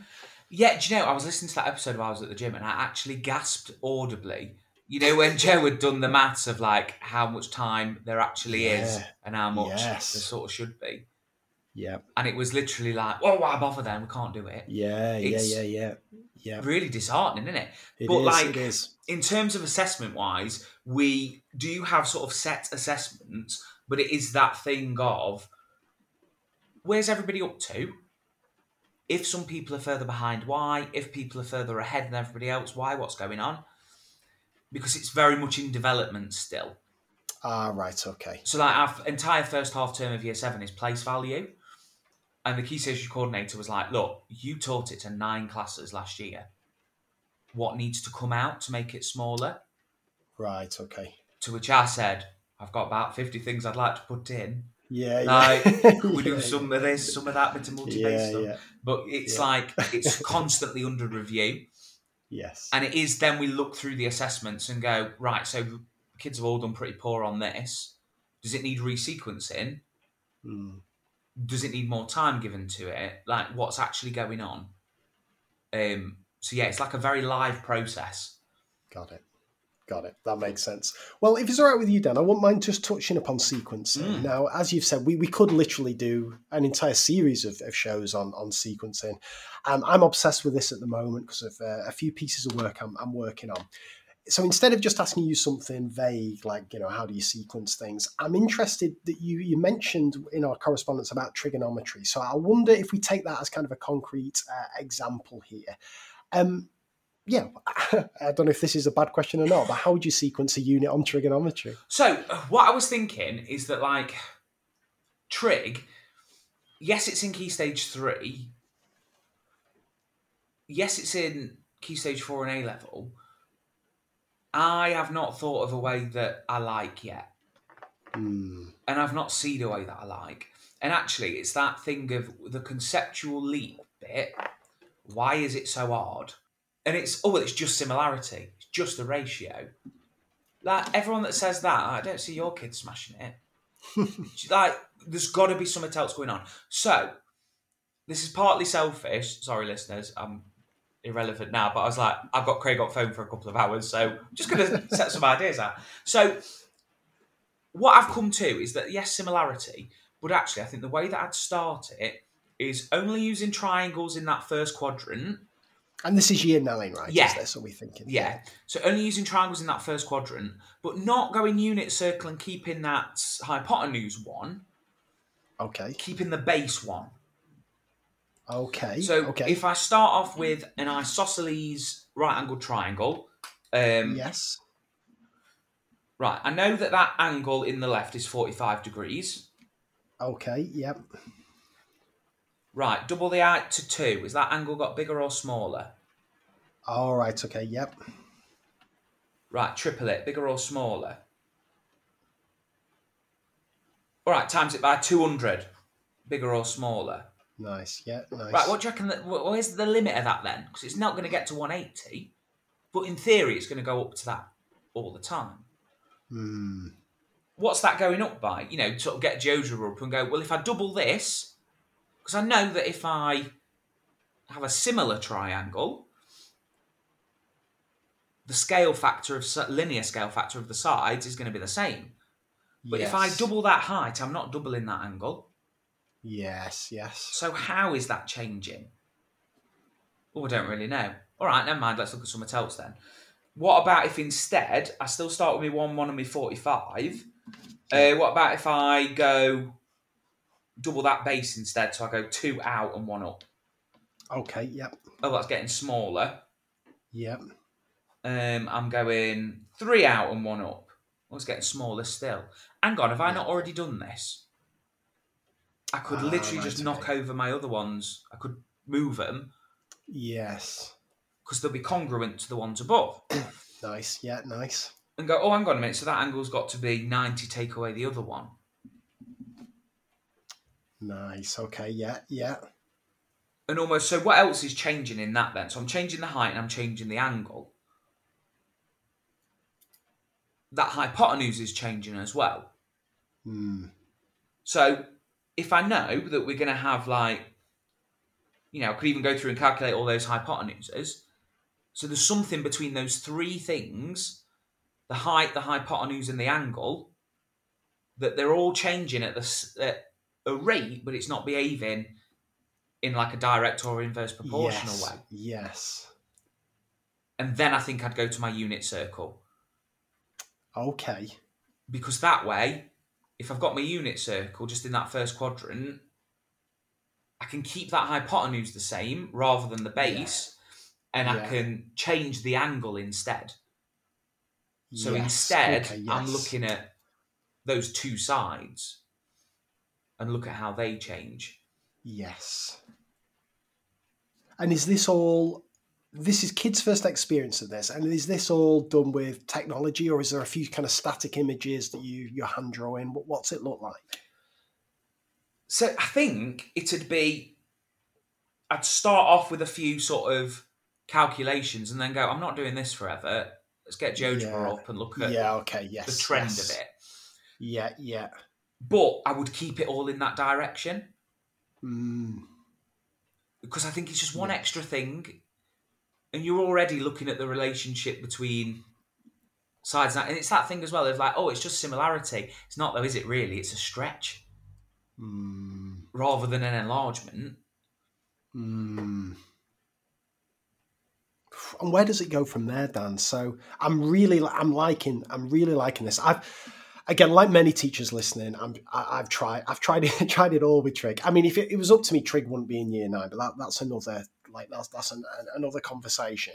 If we have to introduce it legally at Key Stage 3, I've tried it all, and I know unit circle feels to me the most mathematically sound, but the kids have always struggled. I've always struggled with it, and it's probably the way I've done it. I like this as a kind of bridge to the unit circle.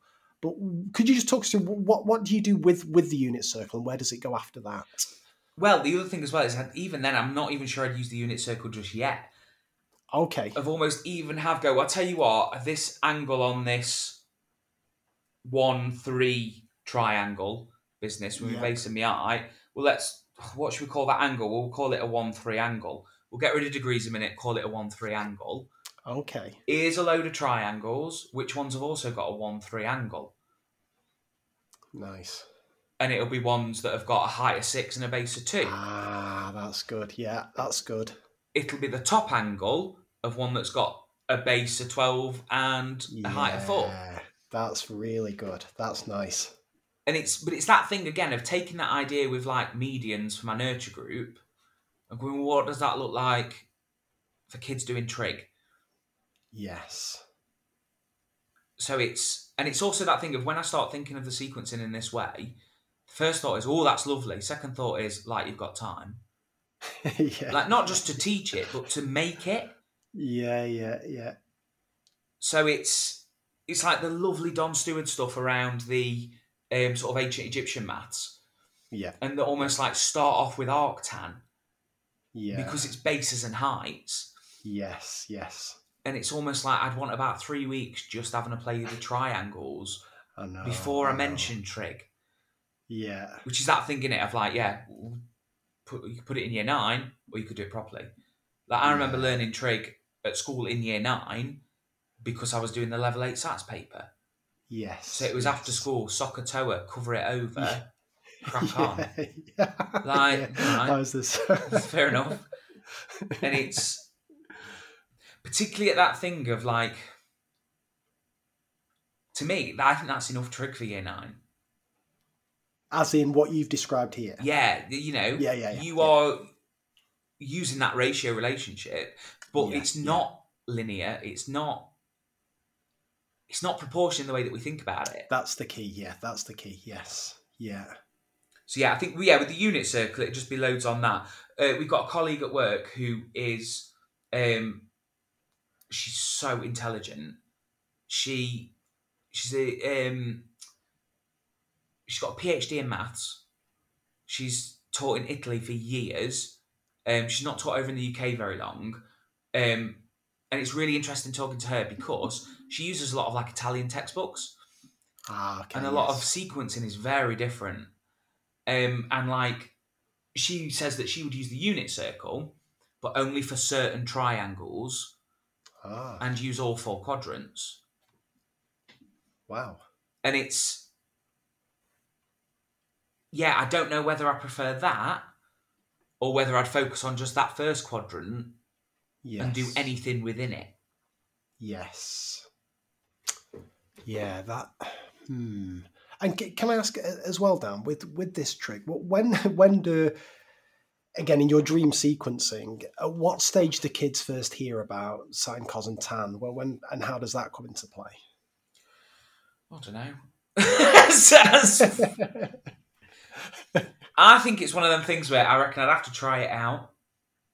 Yeah. Because I think it's that thing of, part of me thinks, do I want them to know about functions first? Or do I not? Yeah. And it's, I don't know. That's basically, it's that thing of, do you start off with just one trigonometric function? Yeah, yes. But then it kind of makes sense for sine and cosine to be introduced at the same time because they are the same. Like, tilt your head, they're the same. It's... yeah, I don't know. Okay, we'll leave that one dangling. And was there anything else you wanted to say about sequencing, Dan? And as I say, we just touched upon a very specific area of that there, but it's, as I say, it's something that I'm thinking a lot about at the moment. So I definitely wanted just to speak to you. But was there any other thing on sequencing you wanted to share? Yeah, I think, to be honest, it's like I don't think there is a right way. Everything's got trade-offs. Yeah. And actually, that makes it so much easier to think about. Of like, well, where am I going to compromise? Yeah. It's like, you know, the that sort of Mark McCourt's like 4-dimensional image of the maths curriculum. Yeah. Put that in order then. Yeah. Like, it's don't be so stupid. Like, you've got to smush it down and flatten it out. Yeah. So choose where you're going to compromise. Yeah. But again, that's not a great answer in a meeting. Yeah. Like, where should this go? Well, I don't know. It depends. Oh, thanks, Dan. It's concrete. That's helpful. I mean, it's interesting, isn't it? It's I repeat myself so many times these days on these shows, but I'd say about once every 2 weeks, I get sent an email from somebody just random saying, "What scheme of work do you use?" or "What scheme of work do you recommend?" and so on. Like, even though I've done loads of analysis on diagnostic questions about ordering, I'm still of the opinion that the order doesn't matter all that much. There's definitely no single right order. There are orders that lend themselves better for things like interleaving and stuff. But as you say, like, you can make things work, and it's more important the way, the depth you go into and the way you introduce things and how you build upon and so on and so forth. Well, would you go that far that the order doesn't matter all that much, that most orders are fine for schemes of work? Do you know what? I reckon it actually comes down to your own personal, like, mathematical makeup. So again, this colleague that's got this PhD, we've both been doing the AMSP Further Maths CPD courses, and it's really interesting that when we've been looking at that stuff together, we've got completely different brains on it. Wow. So I am very geometrically minded. Even then, it's like, well, you know, I like my root 2 and my equations of circles, whereas she is very, like, loves her algebra. Yeah. And it's, I think if you're predisposed to that, you see the links that correspond with that, so you think that's right. Yes. Whereas, like, and I think that's why you get so many teachers who are like stats avoidant, because it's just not their sort of unified prism of maths. Yes. Yeah, that makes a lot of sense. Okay, well, if it's all right with you, Dan, we might move on to a reflection question, if that's okay. And that is, what's an example of something important you've changed your mind about? I was decided whether am I going to choose violence today or not, and I am. I've decided. Okay. I don't think understanding is a thing. Oh, geez. Okay. I know. I thought we were winding things down here, but go on. I'm just like, so. What's that sound of 8 million off buttons? So no, it's if it is a thing, I don't think I'm interested in it because before sort of changing my degree, I was on a music degree, right? And like I'm learning the viola at the minute, and I've been for about 5 years. Now I understand the major scale, and I understand that scale inside and out. I can tell you every note that's in it, no matter where you start. Yeah. Can I play it? No, because it's a totally different question. I can play it in A flat in 1 octave. Can't play it in G major in 2. I've got to move up positions. Okay. It doesn't make any sense. And I think it ties into this problem that we've got in education generally of like... So like, I got a philosophy degree. So it was still Descartes and Leibniz and all that lot, but not their maths. It was their other stuff. Right. And like literally, only thing Descartes could confirm was that he was a thinking thing. Yet you're asking me if I know whether 30 kids have truly understood bearings. Come on. Like, other minds are unknowable, yet we're supposed to go, oh, well, they did a mini whiteboard check. I'm just not interested in that now. So it's like, when I say I've changed my mind, I used to be so focused on, yeah, but have they understood it? Have they understood it? Yeah. Where's the bottom of that pit? I don't know if I've understood stuff.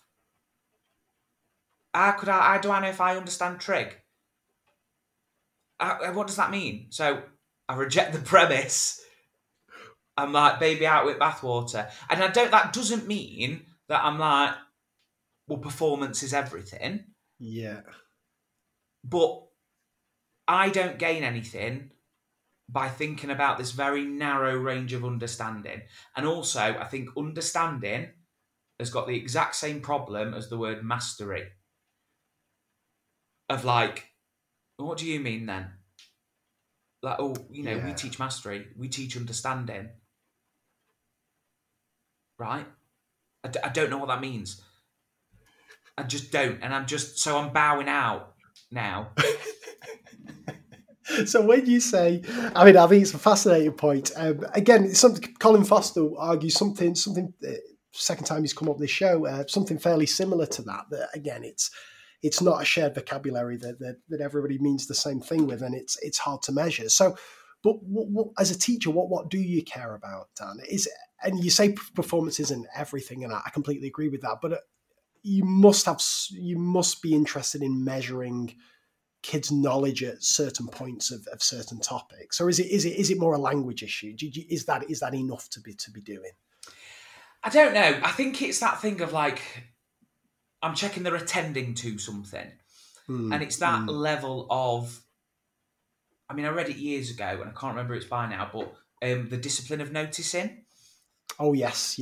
And that was. It took me 3 times to read it because it's quite dense. Yeah, it is. And but actually I thought, do you know what? Yeah, noticing things and attending to things is enough.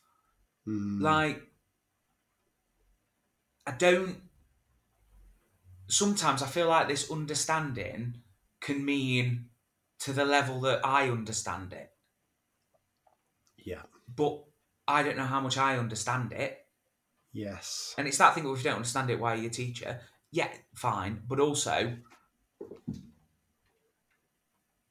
for ages I was like, oh, maybe you shouldn't be a maths teacher then because your maths isn't good enough. But then it's also like, well, okay, but also I can't hear a decent answer from anybody else either. And I just feel like it's one of those things that's I have a bee in my bonnet about a lot of the time. And a lot of it is around sort of wasting time in education, whether it's pupil time or teacher time. And I feel like there's endless navel gazing of these big picture things. And it's that thing of like, no, just give me a bearings task that's dead good and gets kids thinking. Like the same with like metacognition. All right, enjoy. You know, we had a training session once years ago on solo taxonomy, and I shut my brain off and was like, I can't take this in. And it's, oh, you're not engaging with your professional development. No, I'm not. Like, fine. It's made me sound well cantankerous, hasn't it? But I stand by it. I can't remember whether it was on a podcast, an interview, or just on Twitter, but when Anne Watson was saying, somebody said to her, like, do you not regret all the wasted time you've had before you got into this research stuff? She was like, no, because you don't know what you don't know. Yeah. And like, I'm going to become a better teacher. I think it's partly. Oh, here we go. Set another fire. I don't think we should aim to be a profession. Oh God! Sorry. So I'm coming out now. Yeah. No, I can be. Let me justify it first. It's the police at the door. So it's because a profession. We don't treat ourselves like a profession. What I mean instead is, is it an art or a science to teaching? Or it's both. Well, so the word we're looking for then is craft. And actually, if you were a cobbler, you'd get on making dead good pairs of shoes. You wouldn't go like, oh, well, my rubberized sole, I've looked at the research and found this. Like, yes, all right, but also just make some shoes. That's how you get better at it. And it's, I think, spending a lot of time reading and thinking about education and not about maths is not going to have as good impact on my kids. Yeah. So yeah, not setting fire to the lot, but I'm a bit like, it's a bit of a distraction for me. I want to think about what my kids are thinking about and attending to in my maths classroom. Anything beyond that, have a lovely time, but I'm not playing. That's brilliant, Dan. Love that. Fantastic. Right. Well, to bring things kind of to a close, unless you drop any more bombshells, is we're going to go for your big three, if that's all right. So I wonder what 3 websites, blog posts, books, whatever you want, would you recommend listeners check out? And there'll be links to these as ever in the show notes. I've decided to go for 3 stats websites. Oh, wow. That is a curveball. Yeah, it gets a bad rap. And my priority for my professional development at the minute is to think about stats more. Interesting. Okay, good. This will be good. And they're all classics, but they're all ones that I forget and then hear about again. Yep. Spurious correlations. Nice. Like, kids love it. They absolutely love it. And you get to the point where it's, well, we'll have a look at it again if you get your stuff done on time. Yeah. Oh, great. Yeah. Again, the Gapminder stuff, amazing. A classic. And again, just even having like a copy of Factfulness in the school library, it's just so accessible for kids. And then interactive live stats as well. I don't think I've seen that one. Oh, it's dead good. So it's like the internet in a second. And it's like a visual representation of like the number of like YouTube views in a second. Ah, nice. Yes, I think I've seen similar ones. Okay, that's good. And you that's just scroll down and sort of, just saying to kids like, Alan, do you reckon it'll take me to scroll down here? How many clicks? Nice. And again, it's that thing of like, oh, it's stats, but it's really proportional reasoning. Yes. So, but yeah, it's just to have that thing of, when people talk about having a hook into a lesson, I do think sometimes we shoehorn a world hook into maths rather than a maths hook. But yes, that thing of like, it's why I can't really get on with mechanics, because it's like, imagine there's a pulley, pull it, just show me the maths. So whereas like with stats, there is real world entry points, and that's a really good one, I think, just to get kids thinking about scale and proportion. Fantastic. That's brilliant. Well done. I've got a funny feeling that this won't be the last time you're on this show here, because as I say, I was really struggling to think of how to condense things to talk about. We've done 3 areas there, but I think there's a lot more we can talk about. So I think we'll leave it there for this episode, but with a little teaser that if it's all right with you, we might make another date again at some point in the future for this. But this has been a pleasure to speak to you. You are one of my favourite bloggers. I genuinely get excited when I get a notification to say a new post has gone up. And I've been very grateful for the material you've sent through on variation theory as well, because it's some of the highest quality stuff that we've got on there. So for all of that and for your time today, Dan Draper, thank you so much. Real, thanks for having me on. And again, just while you're on, Craig, just a massive thank you for your books and everything that you're doing for maths education. It's the scope of stuff that's available is fantastic. Thank you very much. Very kind. If all other guests take note, if you could all end by saying something nice like that, that'd be fantastic as well. Cheers, mate.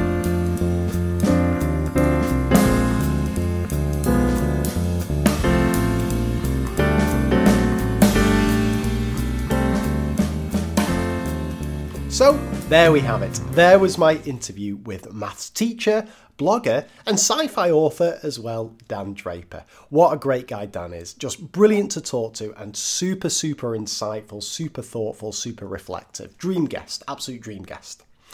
So, we've only got one choice with where to begin this takeaway section, right? And that is what I teased at the start, and that is the email I received from Dan about what he was talking about understanding. Now, just to kind of peer behind the curtain of the podcast, this happens loads, more than you'd think, from some real high-profile guests. Often, as soon as the conversation's finished, I'll get a panicked either WhatsApp or email saying, "Oh God, I've said this. Is it all right? Is it going to lead to trouble?" And it never has. I mean, we've had a few controversial episodes, as you know, of the podcast in the past, but listeners, I think it's fair to say, are just really pleased and thankful that people are willing to give up their time to speak to me for this length and share their thoughts and so on. It never kicks off. But anyway, I promised Dan that I'd just clarify things here. So I think the best thing I can do is just read the email in full because it's a good one, right? So Dan says, "As I brick it post-recording, can I just make a clarification for the postscript section of the podcast?" Okay, so here we go. "I think in essence, what I mean by rejecting the term understanding is that I've yet to find a satisfactory description of it for any individual area of mathematics that isn't more complex procedural fluency, reasoning or problem solving in context with another area of maths." And then Dan adds, "Is this me trying to minimise shouty DMs over half term? Abso-bloody-lutely." So there you go. And listen, if we just start with understanding, I think it's a really valid point that Dan made, and as I alluded to in the podcast, it's a similar thing that similar point that Colin Foster made. And if you want to go back to the most recent interview with Colin Foster, which was part of the Research in Action series, we begin fairly early on in the conversation reflecting on Colin's keynote that he gave at I think it was the MA conference, where he spoke about what does it mean to understand Pythagoras' theorem, and it's a similar thing to what Dan's saying, and it also goes on to something I want to just reflect on at the end of this takeaway about the trade-off between depth and confusion. So, I'd be interested, and I'm sure Dan will be interested, although please don't clog up his DMs, whether you agree with what he's saying about understanding, whether you can relate to it, because I certainly can. Anyway, that's cleared that one up, hopefully. So just 2 quick takeaways from me on this episode. The first is more a recommendation than anything, and that is, if you haven't already, please check out Dan's blog. There's a link to it in the show notes. It's absolutely brilliant. There are 2 types of posts that Dan tends to do. The first are kind of thoughts and reflections, where he obviously reflects on the kind of things that he's tried in the classroom. And what's nice about that is it's not always, "I tried this and it was absolutely brilliant." And often the most useful posts there are whenever, just anything in life generally, where somebody thinks about something, tries it, and then it doesn't quite work out, and what do they learn from the experience. So there's a really good post that he's done recently at the time of recording called "Valid, Useful and Robust" that I'd recommend you check out. So that's the kind of thoughts and reflections. But then what he also does is he posts lots of resources, and these tend to be sequences of questions or examples. And there's a really good one that he's posted recently called Reasoning with Angles in Parallel Lines. And I'm a bit biased here, but he makes really good use of kind of my take on variation, what I try to do on my variation theory website. And as we talked about in the podcast, I think that notion of holding lots of things constant and just tweaking one key thing from example to example really, really helps with Dan's notion of overlearning and just kind of going into depth and students noticing things. And this Reasoning with Angles in Parallel Lines post is an absolutely brilliant example of this. It's always terrible trying to describe something in visual, in audio, but what's really nice about this sequence of questions is they all contain one pair of parallel lines. They all contain an isosceles triangle, which is kind of built off the sides of these parallel lines. They all have an angle x defined, and they all have one other marked angle, which is 50 degrees. And just little things tweak, like the position of the angle, the position of the dash marks on the isosceles triangles, and so on. And students have to think super, super, super hard to understand and calculate the value of x. And it's this overlearning, it's this thinking in greater depth than I certainly would have done for many, many years in my teaching. And Dan's just dropping these resources left, right and centre on his blog, so please check that out. And the final thing I wanted to say is something we talked about really early on with Dan in this conversation, and that is the potential trade-off between depth and confusion, or depth and simplicity. I think Dan's coefficient example was a really, really good one here. And it also links into what Dan was saying about his view on understanding. I mean, just in that, 1 minute, 2 minutes where we're talking about coefficients, I'm not sure I understand coefficients anymore. I really like that 3/7p example. And it's where do you draw the line with students? And certainly early on in my career, I've been guilty of not going far enough, and I speak about this loads, about how I used to, and just definitions of concepts, I used to just give the definition and maybe a few examples, ill thought through examples of where it worked. And I've moved my thinking now onto examples and non-examples to explain concepts. And I think better still, carefully varied examples and non-examples, so students can focus in and see what it is that makes a concept break and work again, and so on and so forth. But I think it's experience knowing where to draw the line, how deep to go, how weird to give these examples, how close to the boundary you want to go with these. It also helps to have confidence in your own subject knowledge. And also I think, and this is what really struck me about my conversation with Dan, his honesty that he clearly has with his students. And his directness as well, to either simply say, I don't know, or, and I think this for me was the key, this was the absolute key. When you get yourself into a bit of a bind with an example, and perhaps a student suggests one, and you think, if I try and explain this is just going to cause more confusion. To have that confidence to say to the kids, look, don't worry about this. Don't worry about this. Trust me, we don't need to know this just yet. If I think of a good way to explain this, I'm going to come back to this, or once we finish this, we'll focus in on this. But for now, trust me, it's not worth worrying about. Let's move on. And I think for many years, I haven't had that confidence to do that. And the problem is you get then going down a rabbit hole trying to explain something that's really, really confusing to students. It's far more than they would ever need to know for, whatever exam they're studying for and so on. And it just does more harm than good. So I really like that, having just that courage, I guess is the word, and conviction to say to the kids, look, trust me on this one. Don't worry about it. I like to go deep into stuff. We'll come back to it at some point. But for now, let's just crack on with something else. Anyway, that was all I wanted to say. One of my favourite conversations, this. I really enjoyed this. I'm really enjoying this current season of the podcast. I love talking to Paul Rowlandson last episode and Dan. And I've got some potential crackers coming up as well over the course of this year. So I hope you enjoy keeping on listening to these. Thanks once again to Dan Draper for being a brilliant guest. To podcastthemes.com for the lovely jazzy music you've heard throughout the show. And for you, my lovely loyal listeners, for tuning in. That's all I wanted to say. You take care of yourself. Bye for now.